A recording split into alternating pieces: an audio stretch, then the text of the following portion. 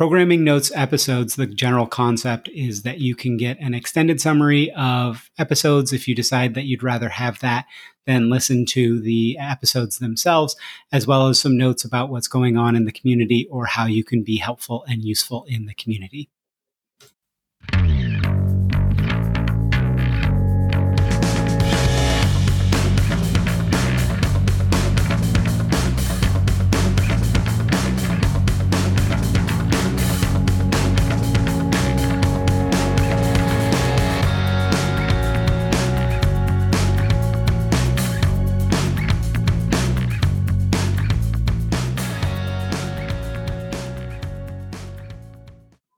Programming notes for the week of September 18th, 2022. So one thing I said was I'm going to start trying to do a little bit of things that I recommend or find fun. So new podcast I discovered is called No Such Thing as a Fish. If you want a bit of lighthearted and weird facts by some of the most extremely British people you'll ever hear, it could be up your alley. Just be prepared. They have almost 500 episodes. So more meetup groups are getting created, and that's awesome. We have 2 more data mesh groups in Europe that are coming in the upcoming week or so. If you want any advice on starting your own data mesh meetup group in your local area, please let me know. Working on some things in the background that should mean really positive things for the community in the mid to long run as well. Stay tuned for more information on kind of what's going on there. Little bit of a different lineup for this week. I'm shifting back to a cap of 3 episodes only a week going forward. For last week was just too many 4 numbered episodes plus a programming notes. Most weeks will feature 2 interviews, kind of what has been the thing historically, but some will feature a single interview, a mesh musing, and a Zhamak's Corner. Like this week, for example. I'm also looking to launch a series of implementers interviewing implementers. So if you are implementing and want to have a fun, lighthearted conversation that's recorded with another implementer, please reach out. That will be a different feed, most likely, so we don't end up with 4 numbered episodes in a programming notes episode every week again. I'm just one person after all. So what's on tap for this week? On Monday, we've got episode 130, Making the Data Quantum Leap, starting with the data quantum at PayPal. It's an interview with Jean-Georges Perrin, or JGP. JGP and I discussed PayPal's initial foray, at least in JGP's team, into data mesh and why they're starting with a focus on 2 pizza team sized domains and just having a single data quantum for that domain, and that their initial target audience is data scientists and why they kind of made those choices and what they've learned so far. So the data quantum is a really, really big focus for JGP and team. And so I think you can learn a lot from that one. On Tuesday, episode 131, more on driving buy-in in data mesh, Mesh Musings 30. So this is the first of 3 mesh musings in the next 2 months or so on driving buy-in in data mesh. I think that this is the topic that comes up the most. So I wanted to delve in depth to what I've heard so far, what people are kind of saying, put together, connect all the dots. But I didn't want a single episode of me talking 40 minutes, and also didn't want to write one single 40-minute episode and only have that account for a single mesh musing. So on Wednesday, we've got episode 132, which is Zhamak's Corner 4. The world is changing. Are you accounting for that? This something that some people have talked about in past episodes as well. But Zhamak and I tried a different approach to this and the next few Zhamak's Corners, where we had more of a continuous conversation that I'll split up across a few episodes. In this first episode, we discuss why now for data mesh, right? The way many were and are doing data just wasn't scaling anymore. This was kind of a thing that happened in the distributed system world where scaling up just wasn't, the cost effectiveness of it just wasn't really working. And we were hitting a kind of limit and the scale up. So we have to figure out how to scale out. That's the same thing that's happening in data, right? This is why the microservices approach is so crucial and loose coupling. So what assumptions have been made about data management and what doesn't really work going forward, right? As the title says, how much of your data management approach is reliant on a non-changing world?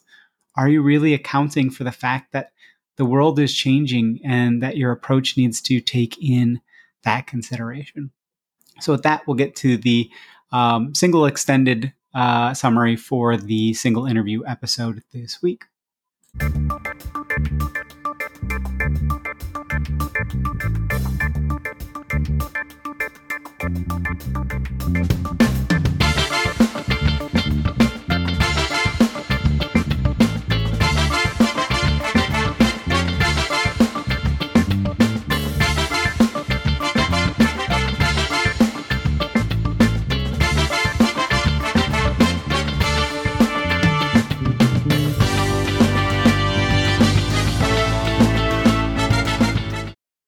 Extended summary for episode 131, Making the Data Quantum Leap, starting from the data quantum at PayPal, which is an interview with Jean-Georges Perrin, who's also called JGP. So in this episode, I interviewed JGP.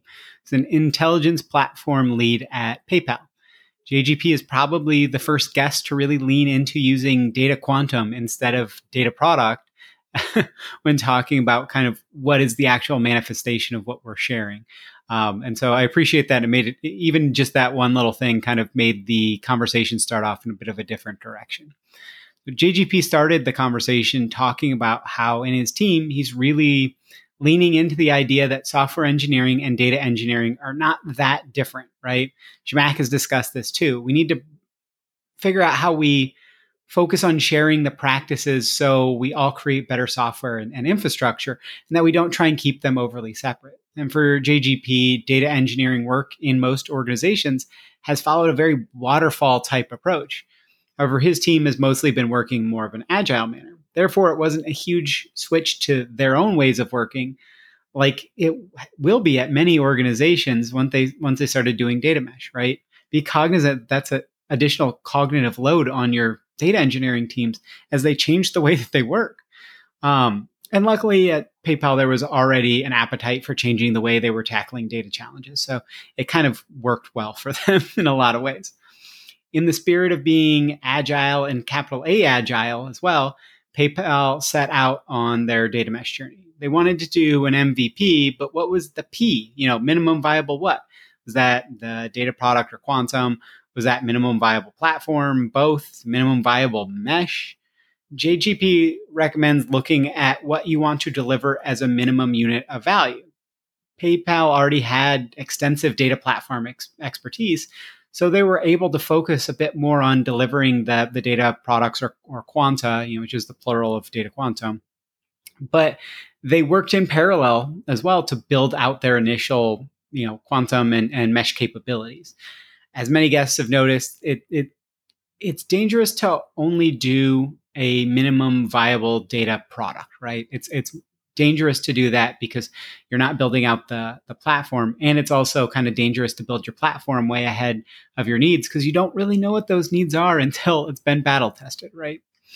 So compared to their existing self-serve platforms, Data Mesh offered a path to faster and easier data discovery, to making it easier to use data in a governed way, and to increase trust in data by their data consumers. Their first data consumers at PayPal are all data scientists. So a big benefit of addressing all these needs is those data scientists are better able to tell if the data they access is the right data for their use case. This is something that comes up a lot of not just is the data right, but is it the right data, right? And getting to a quick answer of is this actually about what I think it's about, and is it what I care about quickly, that's really, really, high value for a lot of people because you don't waste a lot of cycles trying to clean the data and bring it into your use case, and then you find out it's not the right thing. So one thing JGP emphasized that's significantly helping PayPal move forward is standardizing their APIs across their data quanta, right? Those are not the data access or analytical APIs as a lot of other guests have talked about. As JGP thinks analytical APIs will just never work all that well, maybe at all, right? Instead, as their audience is data scientists only, again, to start, everything anyone needs other than the actual ones and zeros of the data is accessible via API, and a standardized API that's the same across every data quanta. So they've got, kind of the discovery, metadata, the observability and trust data, the data contracts. They've got the control plane, all of that. All the information that you would need to understand about a data product and find it, they can access via APIs, and that's working very well. And then the data scientists just kind of put it all into notebooks because they love notebooks. um, and that, again, that standard API means that data consumers don't have to learn a new interface for every single data product that or data quanta that they're working with, right? This is actually similar in concept to what many are doing with data marketplaces. One standardized way to interact with the information about the data products, the data quanta.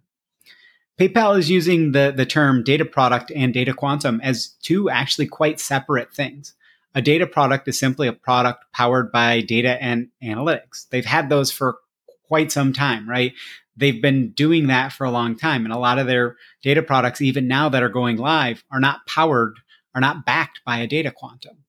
But PayPal is looking at these data quanta like sidecars used specifically to power more and more of their data products going forward, because they understand that there's like this life cycle, and the data product having a life cycle, when you are kind of serving it without something that is a product in and of itself, it becomes difficult to manage that life cycle because you're not managing the upstream like an actual product. So with the data quantum, you can do that. PayPal have invested heavily in making data contracts work well, according to JGP. And earlier PayPal guest, also Jason, said that as well. They've been building APIs to make it far easier to consume the data contracts as people are trying to learn more about data quantum. And as mentioned before, they can consume the observability metrics via API as well, right? So it's not just learning and discovery. It's like, okay, I'm going to go in here and figure out what are they saying they're going to adhere to, and are they hitting those SLAs? When asked about how they are, how are they setting their actual contract terms, the data producers initially put out these contractual terms, and they may adjust those as data consumers request, but they're putting them as kind of not too strict, right? You want to not box yourself in and say, we're going to keep this updated on a 5-minute basis. And then you go out and you're talking to your users and they're still expecting you to do it on a 5-minute basis because you said so. But all their use cases really only require it to do every day. Are you going to do a breaking SLA change and say, no, we're actually only going to do it daily? And then, you just can set yourself up in a bad place. So think about going out. If you are going to set your contract terms without first talking to a user, set them pretty broadly, pretty easy to hit. So JGP made the good and often unspoken point: the term domain has kind of lost a lot of its meaning. It can mean a very high level domain like marketing or finance or sales or HR. Even I worked in a software company, and a domain in that would have been product, right? And there was like a third of the company in that.